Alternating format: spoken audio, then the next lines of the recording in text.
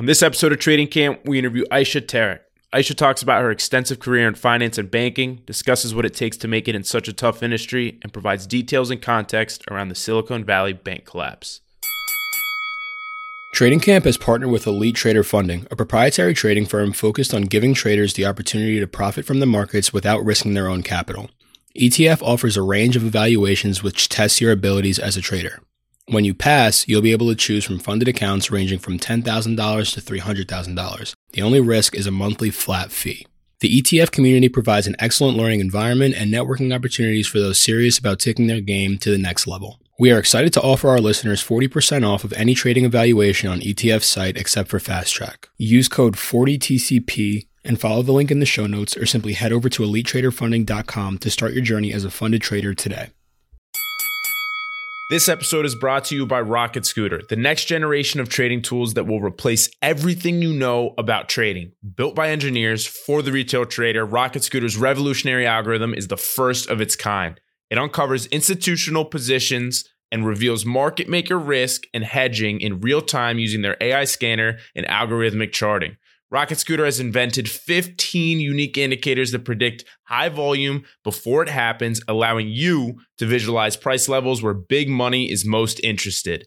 There's nothing like it.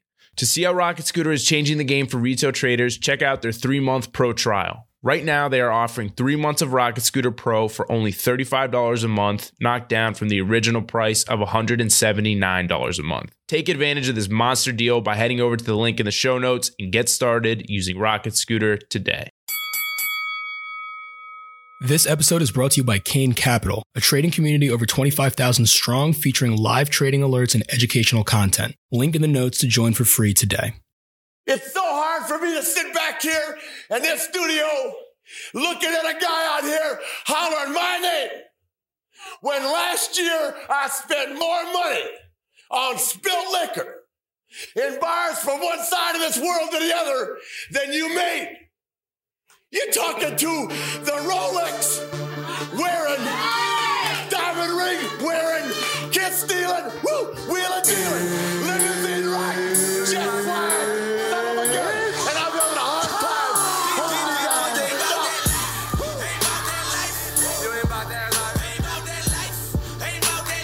What's going on, everybody? Welcome back to TCP. We're ready to go. Episode 67 about to get underway. We've got a very exciting guest with us on this show. Excited to meet her before we bring in Ayesha Tariq.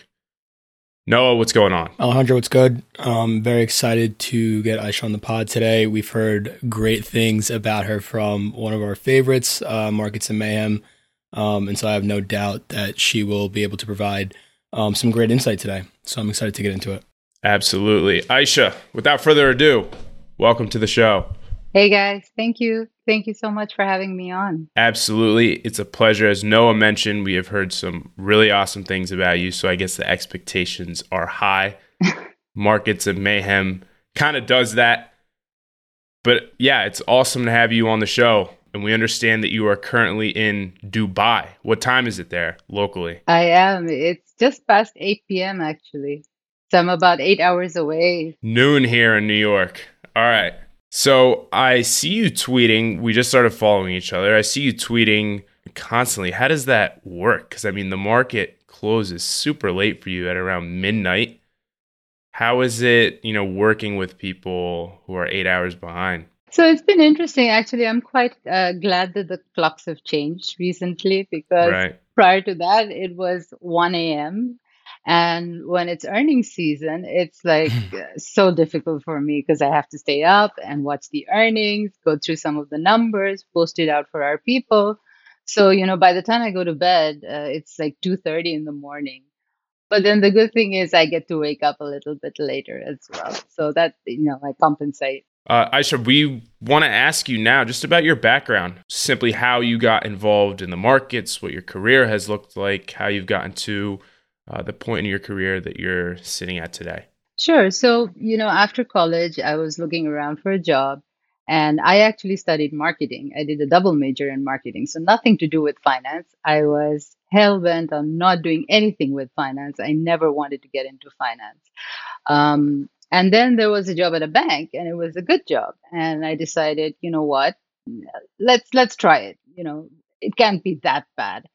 And turns out it wasn't so bad. I spent the next 10 years at the Standard Chartered Bank. I, learned a lot over there. I was a corporate banker. So what we used to do is we used to look at companies, we used to study companies, and then lend to them, obviously.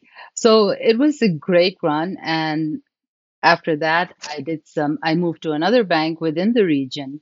Again, doing corporate banking, but this time as well, financing real estate on behalf of corporates. So that was pretty interesting. It gave me like a nice little view into, the real estate world as well. And from there, one of my clients hired me to head up his treasury division. And that was very interesting too. So it's been quite a run. So I managed his money for a while, and you have significant wealth in the region, so it gets quite uh, massive. Um, so I looked at his banking, I looked at managing his assets, hospitality, real estate, and listed equities. So that's basically where I started to get more and more into the market, because prior to that, when I was in banking, because I had inside information, I couldn't really trade. It was very hard for me to trade. If I wanted to buy shares or stocks, I'd have to hold on to it for months before I could sell it. So if anything happened in the market, I couldn't get out of my position, because it had to be long-term holdings, more investment kind of thing. So when I was free from that world, I started trading. I started trading on behalf of my boss as well, and it was a lot of fun. I spent some time with him, almost 3 years, and thereafter I left and I started my own consulting firm in 2019. And since then, I've just basically been consulting. Last year, I joined Mayhem and his partner Horse in Trader Aid, and yeah, here you see me now. Awesome. So I think it's interesting that you started by saying I did not want anything to do with finance.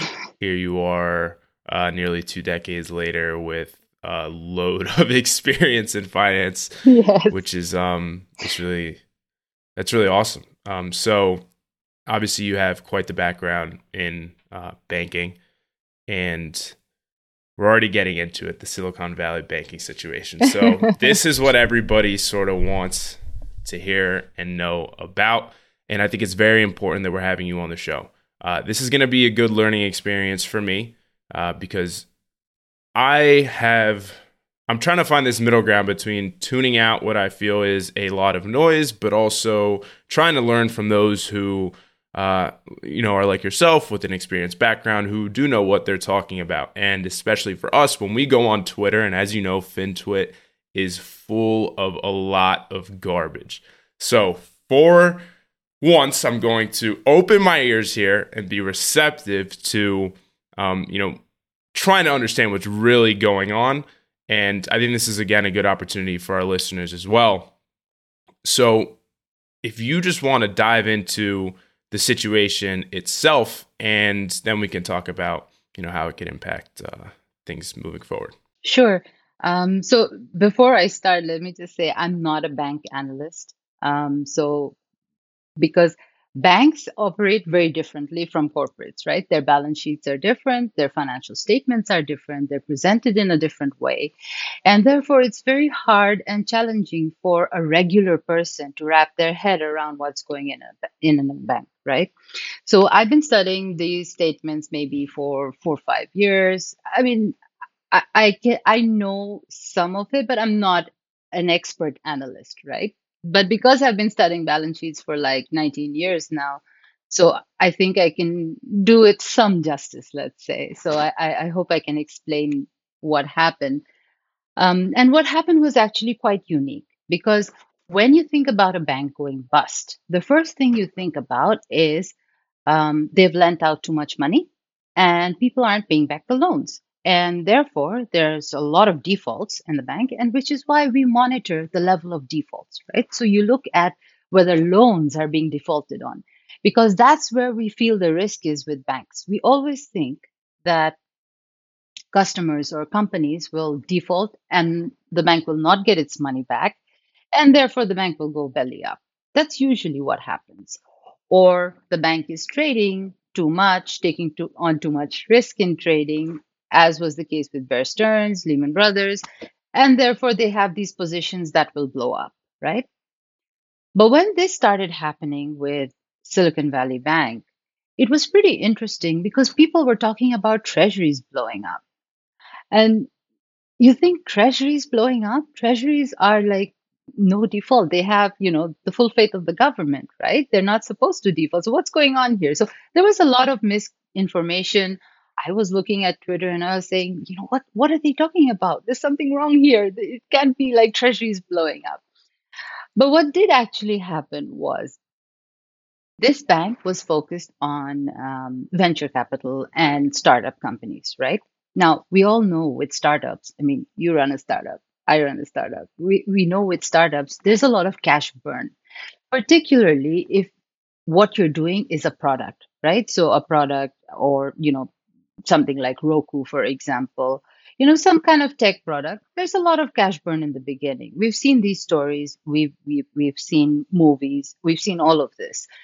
And so over the last 1 year, the cash burn level became higher and higher, right? So these companies, they had a great time in 2020 and 2021. There was a lot of cash coming in. Say, let's take Zoom, for example. They made a lot of money. They did really well in those 2 years because of the pandemic or whatever.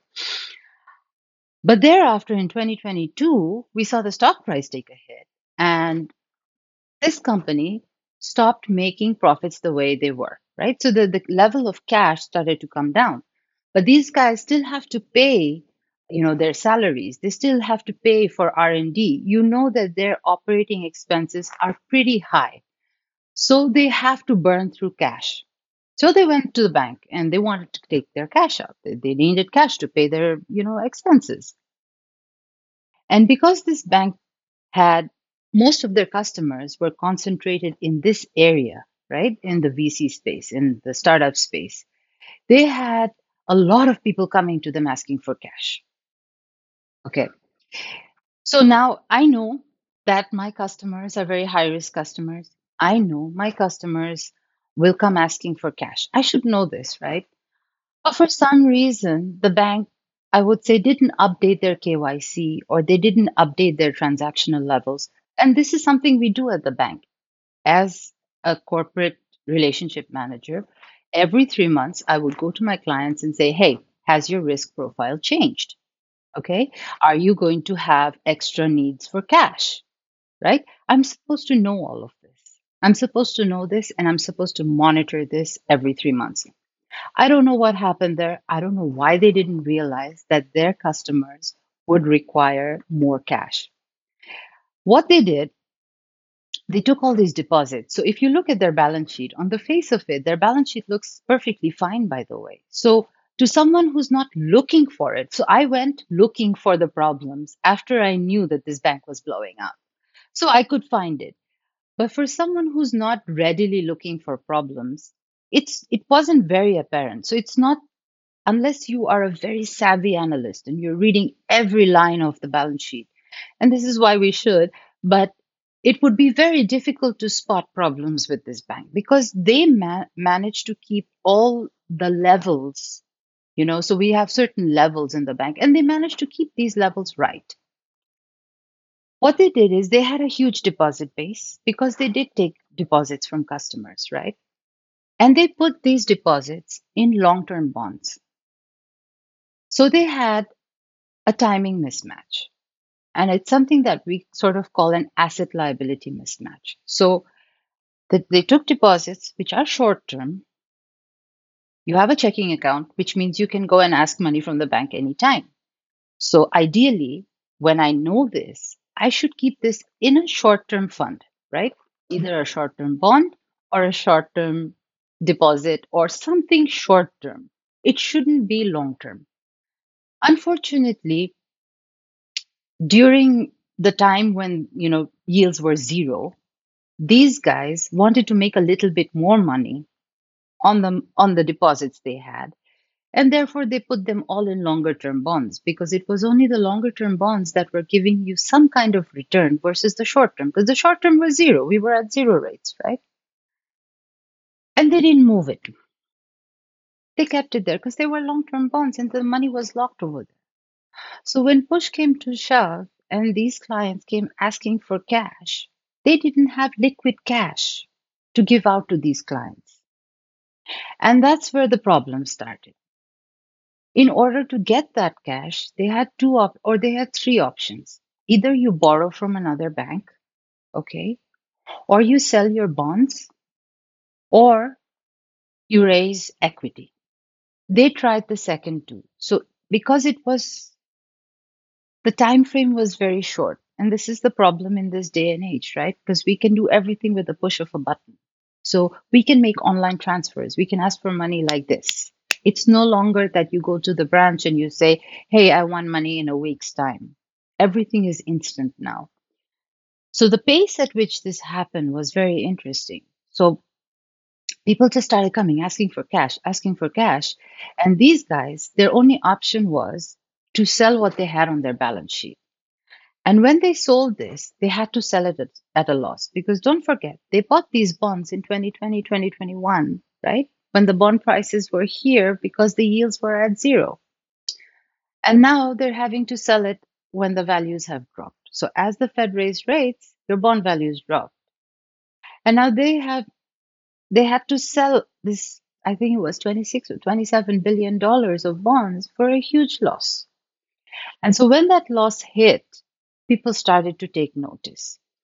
They tried to raise cash. They tried to do an equity offering to raise cash.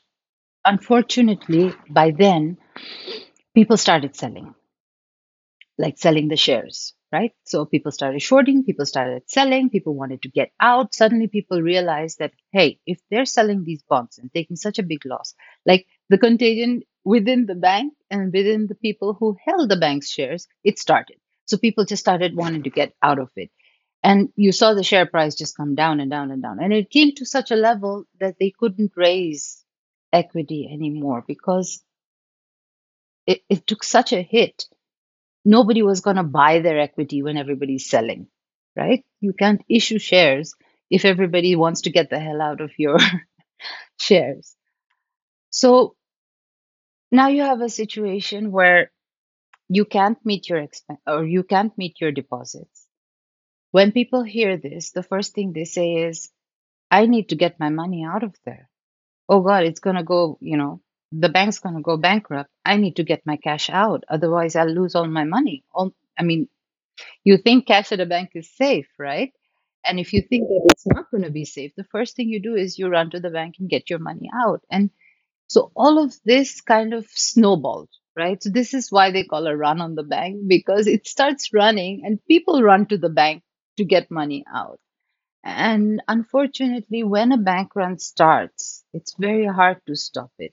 And obviously, all the news in the media and people calling, like Peter Thiel and all these people, asking others to take their money out of the bank, none of this helped. So all of this sparked, even further panic, and people just started to take their money out, and the bank collapsed. And it, to be fair, I sort of characterize it as being very greedy because they could have paid more on their deposits and attracted further deposits, but they didn't pay a lot on their deposits. They tried to keep their profits high, right? So they didn't want to pay too much in deposits. And the second thing is they didn't want to take action even though they knew this might be coming. And they should have. They could have hedged their bonds. They could have done a great many things. So it's also a matter of poor internal controls. So I think they probably thought that they were too big to fail. Unfortunately, they weren't. Right. Yeah. I mean, before the failure, I think they were the 16th largest bank in the country, and so I mean, I definitely understand that framework where that standpoint where it's like we are too big to fail. Every trader knows, and I speak from personal experience, when you are first learning to trade, it is extremely easy to blow up an account. A big part of the reason why new traders struggle is the stress of risking their hard-earned capital while they're still learning. Agreed. And I personally think that trading through a prop trading firm is the perfect way for traders to learn without risking their money. That's why Trading Camp is partnered with Elite Trader Funding, a prop firm with a mission to educate and provide capital to traders. From trading with established risk management protocols to not having to fight theta decay trading options, there are so many advantages to trading with ETF. Unlike other prop firms, ETF has transparent fee and payout structures. Combine that with excellent customer service and an educational Discord that fosters proper trading habits, and it's a no-brainer. TCP is excited to offer our listeners 40% off of any trading evaluation on ETF's site except for Fast Track. Use code 40TCP, that's 40TCP, and follow the link in the show notes or simply head over to elitetraderfunding.com to start your journey as a funded trader. Just like for a quick recap, your analysis there, they had a bunch of money come into the bank. They took that money and they went and invested it in bonds. Long-term bonds. Right. Specifically 10-year bonds, yeah. Correct? Yeah. Specifically 10-year bonds where your money is locked up for a long period of time. The value of those bonds went down as the federal funds rate went up, right? Mm-hmm. So the yield on those bonds goes up, the price on those bonds comes down, and now you have a situation where people are bringing money out of your bank. You need to raise some money, so let's sell our bonds. They lose a bunch of money doing that, and that's where everybody freaks out. This bank is insolvent. Let's go take our money out of the bank, and that makes the whole situation worse and sort of just spirals out of control. Pretty wild story. I mean, and this is something that, you know, I was talking to Alejandro about and the rest of the guys over the weekend, where if this isn't like, I'm similar to you in the sense that like this stuff like excites me. Like I like to like, I was kind of like following it like the entire weekend, but I feel like if you're not somebody who like closely follows, I guess, like macroeconomics, like you don't really understand the significance of sort of what happened. And like this was like a really big deal. Like this is a massive deal. So much so that the Fed and the Treasury had to come together to basically solve it over the weekend. So what do you think about the way that Jerome Powell and the Treasury stepped in over the weekend? What do you think about the decisions that they made to sort of combat what was going on with SVB to prevent some contagion? So look, I know there's a lot of political views on this, but I don't obviously, I'm not from the US, I don't do politics. But I think they did the right thing because they sort of backstopped a banking crisis, right? The problem is, look, even with Silicon Valley Bank, something could have been done. You didn't necessarily have to have a bank run. Do you know what I mean? I mean, they sold the bonds all right for a loss. They could have gone through some pressure. But the whole problem was because of these people and media and everything saying, get your money out, get your money out. And now because even all of us, we have everything on our phones, right? So for us to even sell our shares took like 2 minutes or like a minute, right? So I think we're living in different times. And I think they've realized that for them to preempt any further stress in the system is very important. They know that some banks are going to go out of business. Look, it happened during Volcker's time. When you raise rates like this, it's bound to happen.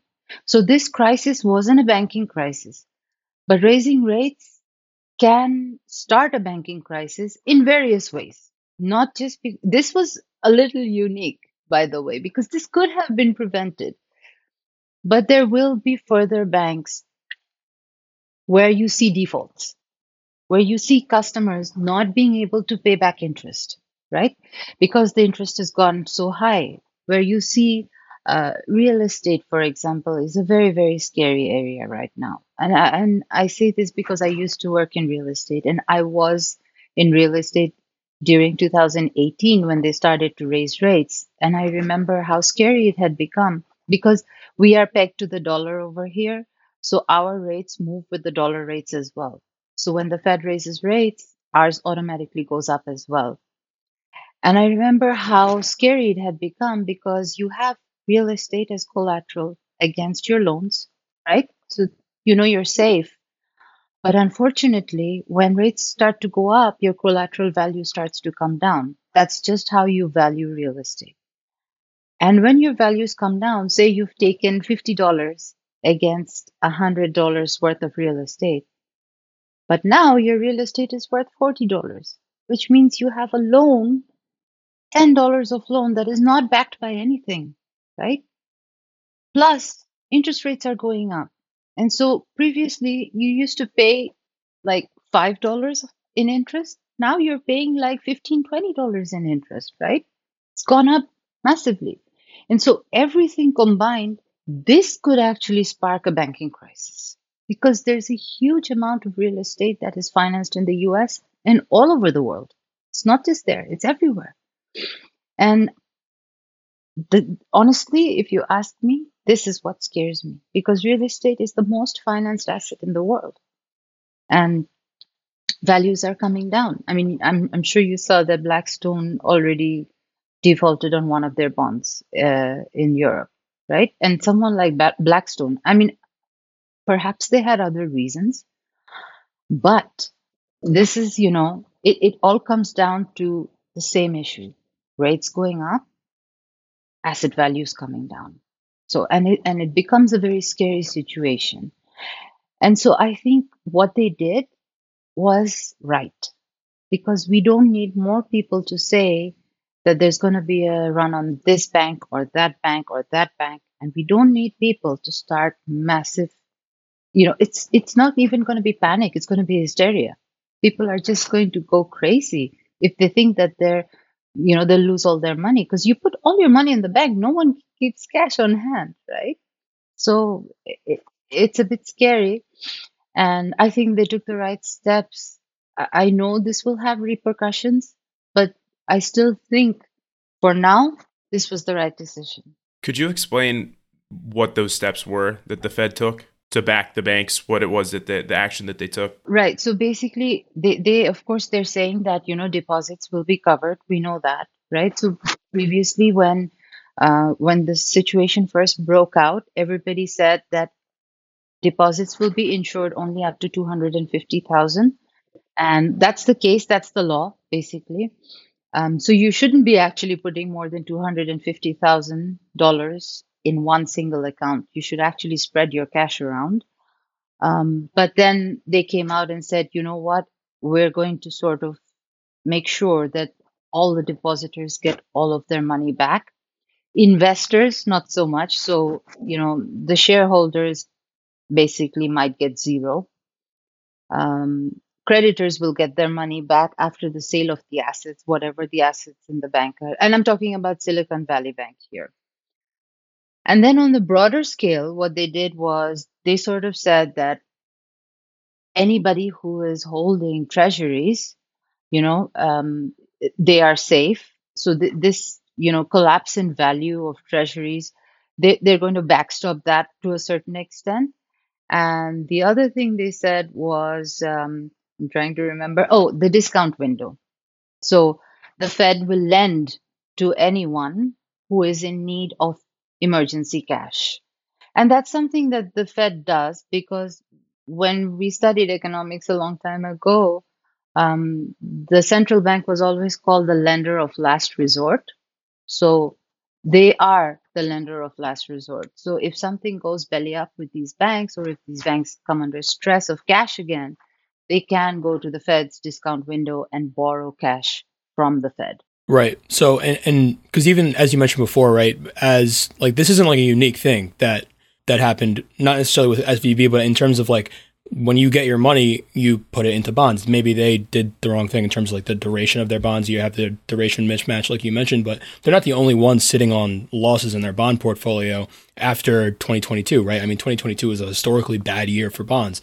Anybody who had bonds last year, and a lot of banks have a lot of bonds, is sitting on losses, right? And so they're not necessarily susceptible to the same level as SVB, but when you start to look at the balance sheets of some banks and you say, okay, this bank kind of looks like SVB in terms of not only their capital structure, but also the people that they service, right? Because SVB, like you said, was really focusing on more startups and tech entrepreneurs and things like that. You have several other banks, just like SBNY, which they closed on Sunday. SBNY was renowned really for their banking to the crypto sector in particular, and how They were willing lenders and a really important bank within the crypto ecosystem. You have they're not the only ones, essentially SVB, that are having this problem in the sense that the bond values have been depressed, right? And so what the Fed did is essentially said, okay, anybody who's in that situation, we are going to be able to provide a little bit of support. And the whole purpose of that, like you said, was sort of just to add confidence, right? So that people didn't wake up on Monday morning and run to their bank. If it wasn't a big four, if it wasn't JP Morgan or Goldman Sachs, anything lower than that, didn't run to their bank and immediately pull it out, correct? And you would need to do that, right? I mean, you're absolutely right, Noah. I mean, all these banks, they do have various things they're sitting on, not just bonds, but as I said, real estate as well. They're sitting on loans that could be shaky, because with the as much as we would like to think it's not, but the financial conditions have tightened massively, right? We've never seen it tightening like this ever before. This is super aggressive. 75, 75, 75. It's been like quite a ride, and it's quite unprecedented.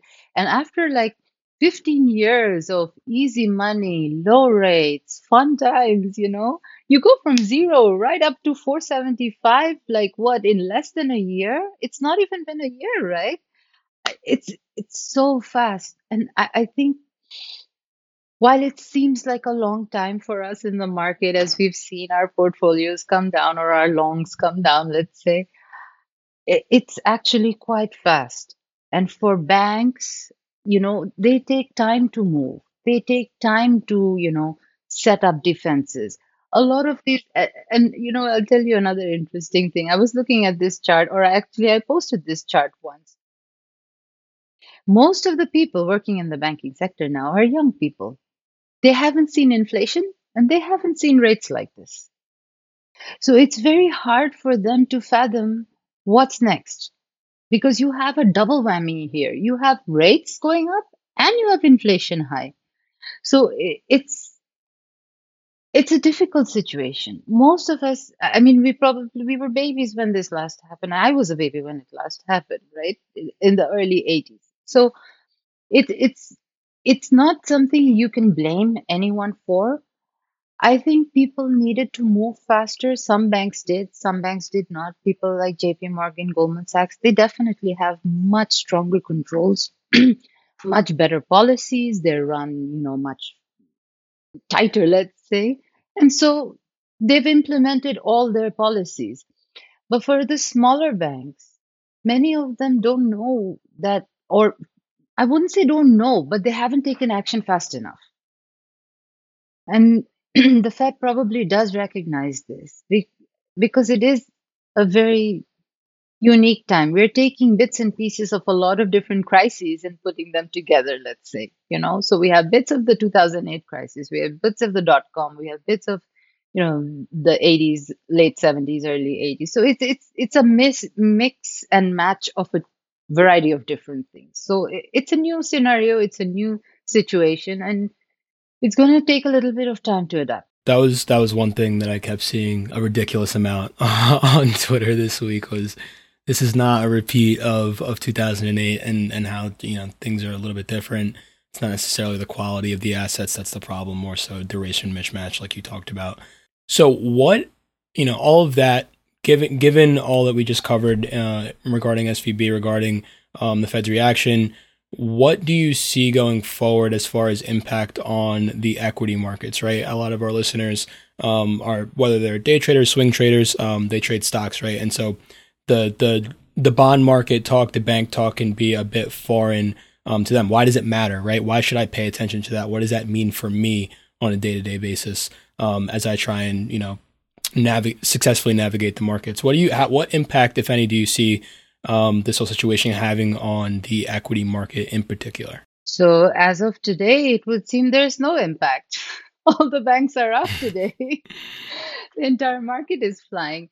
But look, I think the main takeaway from this is that things are going to get tougher. I mean, I know people have called me a bear, but it's just I'm not a bear. I'm trying to be careful. I'm trying to alert people to what might happen. I mean, and look at this speed with which it happened, right? I swear I never thought it would go down in 24 hours. I've never seen anything like this. It was so fast. I mean, it was insane. Like 3 banks going down in less than a week. It was what, 3-4 days Silvergate went? Yeah. 4 days, I think, from Wednesday. Yeah. I mean, it's crazy. So and it could have sparked a contagion. It did not, thankfully, but it could have sparked a contagion. So my whole point is, look, I know there are traders who trade in the short term and you look at things day to day, which is fine. That's great. I trade day to day as well, a part of my portfolio. But at the same time, I would say be careful. And you know this better than me. You guys are better traders than me, probably, because you're looking at the market every day. And we just have to be really careful with the volatility in the market. And we have so many different things coming in. Like, so we have the zero DTEs, we have, so many different issues pushing the market one way or the other. And so volatility still remains high. And when it goes below 20, it's at 17. 17 is still high. If you look at it historically, 17 is still quite high on the VIX, right? And so I think we just need to be very careful on a day-to-day basis, for sure. Keep our positions small, put in stop losses, just be careful and alert. In the longer term, I think we need to look at earnings. And this is something that I've been talking about a lot, that we're entering an earnings recession. And because of all these banks, I think I forgot the term completely. So Noah was mentioning the equity markets. My question, and I'm hearing a lot of talk about this now, is that people are expecting, because of the banking crisis, they're expecting the Fed to pause, maybe raise rates by another 25 basis points in March. But a lot of people are now expecting a pause. And I want to get your take on whether or not that would be bullish for the equity markets in the short term, and also whether or not you see that being realistic. So I don't think it's realistic. CPI came in at 6% today. Sure, it's declining. The rate of change is still okay, but core CPI was still high. The reason CPI came in lower was mainly because of the SPR release. And we don't have a lot more to go with the SPR release. So, oil prices may resume going up again. And that will be pressure on the CPI once again. And then you have China opening up. So we have all these inflationary factors still in the system, right? So I don't think the Fed is going to, first of all, let me say they're not going to cut rates. I don't think so. This is my opinion. I could be wrong, but I don't think they are going to cut rates. Cutting rates will put them into a massive bind. I mean, inflation will just soar if they cut rates. Whether they will pause rates or not, for sure they're going to pause. So we thought that they will raise rates 3 more times and then pause. So it's going to be March. And I think we said somewhere around July they will pause rates. So I do believe that they will pause in July. Now the question is whether they raise another 50 or not in March. So given everything that's happened, they may not raise another 50. So everybody was saying that CPI is still very hot, PCE is still very hot, so they're going to raise 50. I think they still maintain it at 25 basis points. So I still think that we can probably reach 5.5 on the upper side. So we're at 4.75 right now. So that would mean 3 more rate hikes. And I still think we're getting there. I think 5.5 on the upper bound is quite plausible. We could even see 5.75, but I think 5.5 is like where I would say that's where the Fed might pause. They have to take inflation down. They have to conquer inflation. They have to break it. There's no other way. Hey, Noah, what do moving averages, RSI, and MACD all have in common? They're all lagging indicators from the 70s with weak ability to predict future price action. Exactly. Modern retail traders need modern trading tools. That's why we've partnered with Rocket Scooter, an artificial intelligence and algorithmic charting tool that predicts where high volume will occur before it happens. That's right.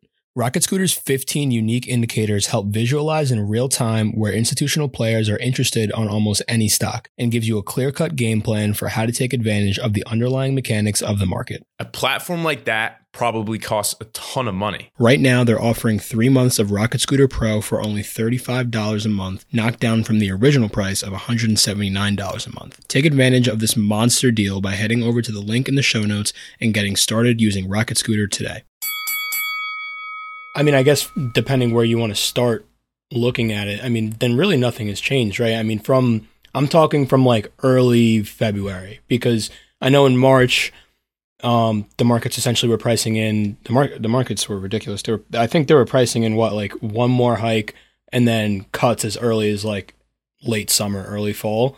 And then you had the January jobs report. Everybody freaks out. They begin to price in, they go way over. They had, I believe they had 80% chance of like 50 bips in March. But like for a small window when things were like rational and made sense, they were essentially pricing in 3 more quarter basis point hikes up until, one more in March, one more, I believe that they don't have one in April, one more in May, one more in June. Like you said, that stopped in July. So more or less, we're back to where we started, right? Where we started this whole situation. I mean, even after it's just weird to see, for me anyways. I mean, we're used to seeing equity markets be so reactionary, where it's like one day the sky is falling and then the next day everything is great. Like I'm used to seeing that by now. As a trader in stocks, you just don't usually see that in the bond market quite as much, which I think is what has people who are experienced like yourself sort of pumping the brakes, because that's not usual, right? I mean, I've seen it so many times from people that I respect a lot on, whether it's Fin Twitter, whether it's in my own circle of people that I talk to, talking about just exactly how wild the last month has been, for the bond market, and for where, that smart money, people like to call the bond market smart money, where that smart money thinks, the Fed is going to go with rates and where the market is going to go. And I think there's that level of uncertainty, at least from what I understand, seems a bit unprecedented. Would you agree or no? So do you mean that, the bond market is showing a lot of uncertainty? Yes. Is that what you're trying to say? Yeah. Yeah, it is. I mean, look at the yield curve, right? We hit 110 basis points on the negative 110 basis points on the yield curve. And so that should tell you what the bond market is thinking. So we have the shorter duration, which is like, the Fed pumping rates, but then the longer end of the market is what the economy is basically thinking, right? And so when you have this mismatch in the yield curve, they're signaling a recession, and we're definitely going to see things get more difficult. Look, the Fed cannot bring down inflation without inducing a recession, or at least a very near recession, let's say.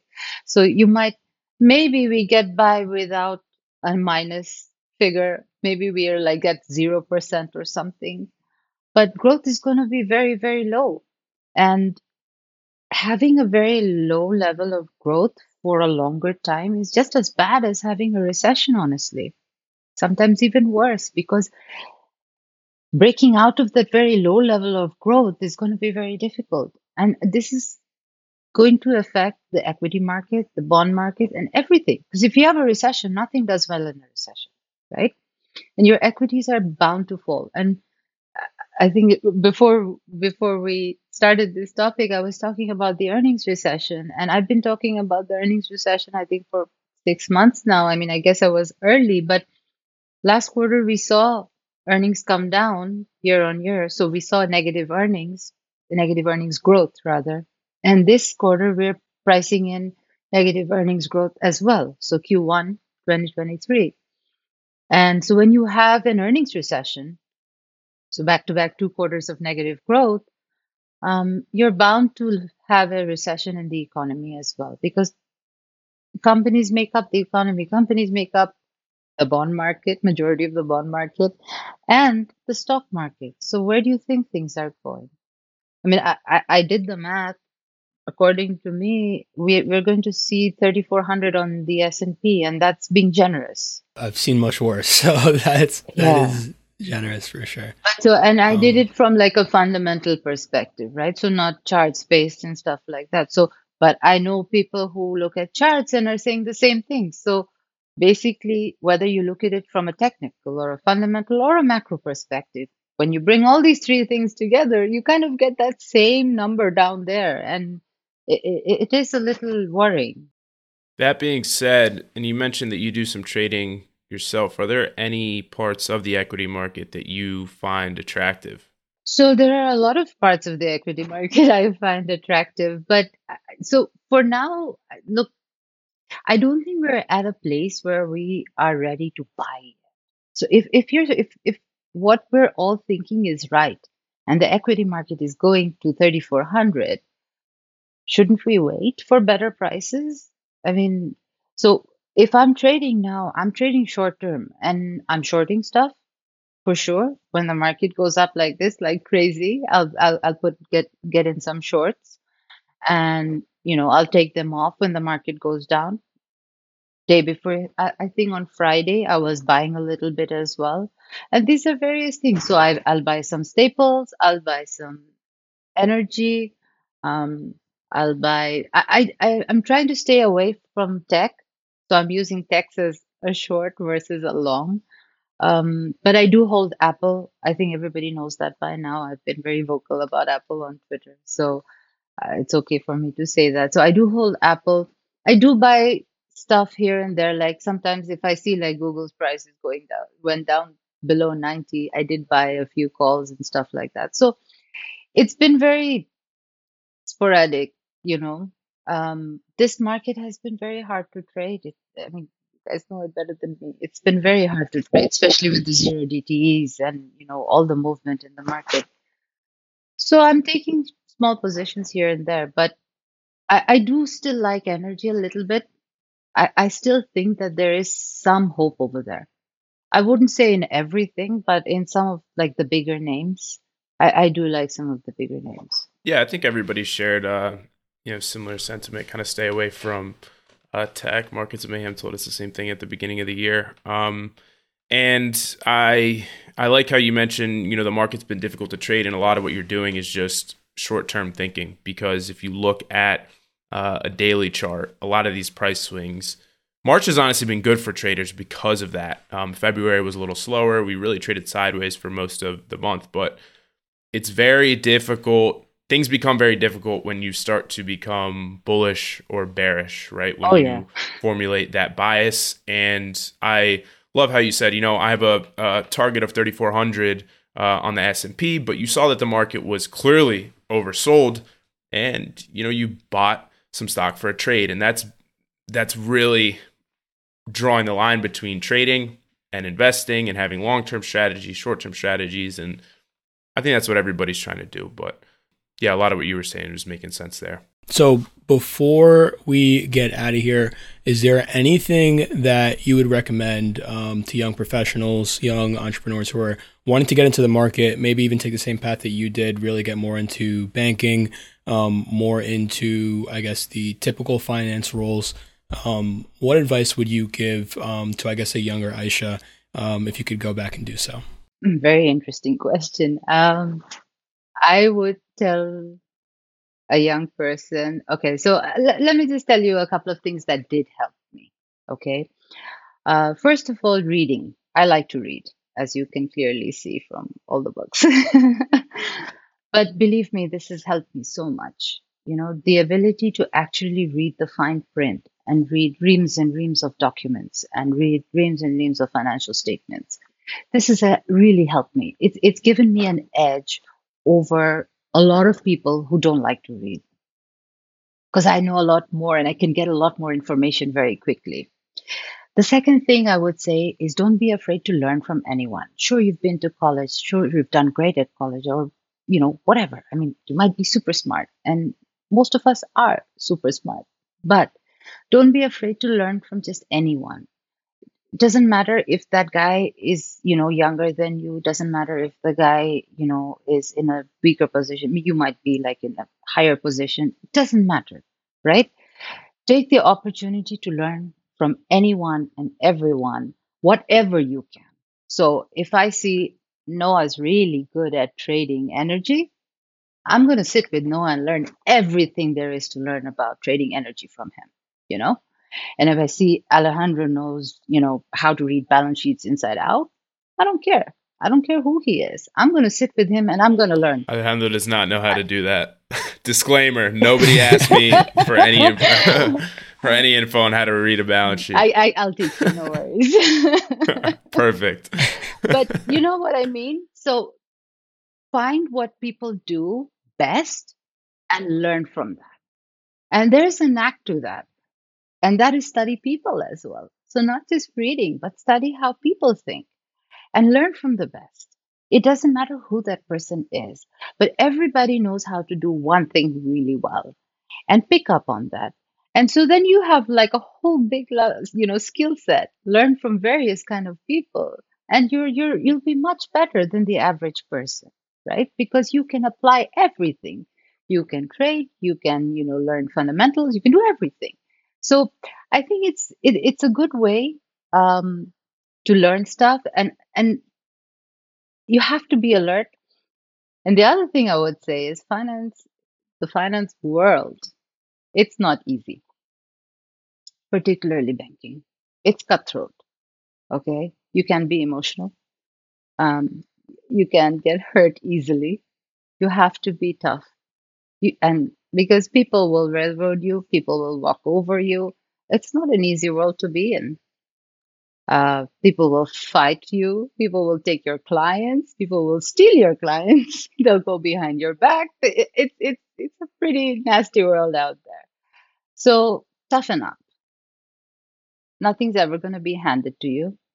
Toughen up, go get what you want, and, learn, be better. That's what I would say.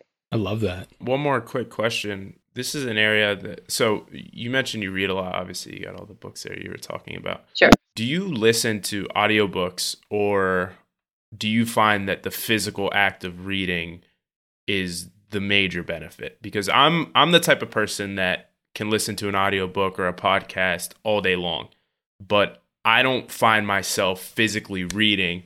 I got a few books right there. I have read those, but I don't find myself physically reading very often. Do you find that it makes a difference? I do think it makes a difference. I think reading a physical book is much better because you retain a lot more. Maybe that's how my brain works, and maybe I'm old school, but I feel like when you're physically reading something, or even like on an iPad, it's still better, and you're still following the words, and you can still absorb more. When you're listening to a podcast, your mind is wandering, right? So unless you're actually sitting and listening like this, it's very difficult. And Right. even then, your mind is wandering because the act of reading means you have to focus on the words. But while you're listening to something, your mind can wander. So I feel it's harder. I do listen to audiobooks, but the audiobooks that I listen to are mostly like, let's say either there'll be novels or they will be books that are like motivational books or those kind of books, which is stuff that helps you feel good, because I still think it's important to listen to those once in a while as well. The world is crappy enough as it is, so it's good to listen to a couple of motivational books here and there. So yeah, so I do think that reading physical books is important. And I don't mean just paper books, but as well like just actually reading as such. Yeah, that's a good point, because when I'm listening to something, maybe I'll be like making dinner, or I'm trading, or I'm working on other stuff. So I find myself a lot of the times I'll listen to 5-10 minutes of an audiobook, and I have to rewind the whole thing because I caught myself literally not paying attention to anything. So for those times, so when you're doing something else, listen to a lighter book. Don't listen to something that's very intense. Have like a mix and match of lighter books, and I'd say that for right. any time. So like at any one time, I'm reading 2 or 3 books together, and I do that because I read like a novel, and I'll read like a lighter book, and then I will read like something that's very intense because it's hard. We have a busy day. We are busy, and you can't always concentrate on a hard book. So sometimes it's okay to switch between easier stuff. And when you're doing something, maybe it's a good idea for you to listen to something light, you know? Last thing, we'll do 3 books that you would recommend for new traders, investors, finance professionals, 3 must reads that you feel have really helped you in your career. I would say The Misbehavior of Markets by Mandelbrot. I think that's a very important book to read, and it's a very fun book to read as well. It's a good one. I read a recent one, which was The Lords of Easy Finance. That actually gives you a really nice background on the Fed and what happened in the 80s and the 90s. So that's a fairly new book, but it's a good one to read. I do like a lot of them that go into history and stuff like that. So, you know, the collapse of LTCM and those kind of books. So those are fun to read as well. But I think these 2 would be definitely the ones I would ask everybody to read. Awesome. I'll definitely have to check those out. Ayesha, thank you for joining us on the show. It was a pleasure. This was a lot of really solid information. I learned a lot. And again, thank you for coming on. Thank you so much for having me. Thank you, Noah. Thank you, Alejandro. It's our pleasure. Noah, another awesome episode. I'll see you next week for episode 68. Yep. Thanks again to Ayesha, and we'll see you guys next time. Our content is intended to be used and must be used for informational purposes only. It is very important to do your own analysis before making any investment based on your own personal circumstances. You should take independent financial advice from a professional in connection with, or independently research and verify any information that you find in our podcast and wish to rely upon, whether for the purpose of making an investment decision or otherwise.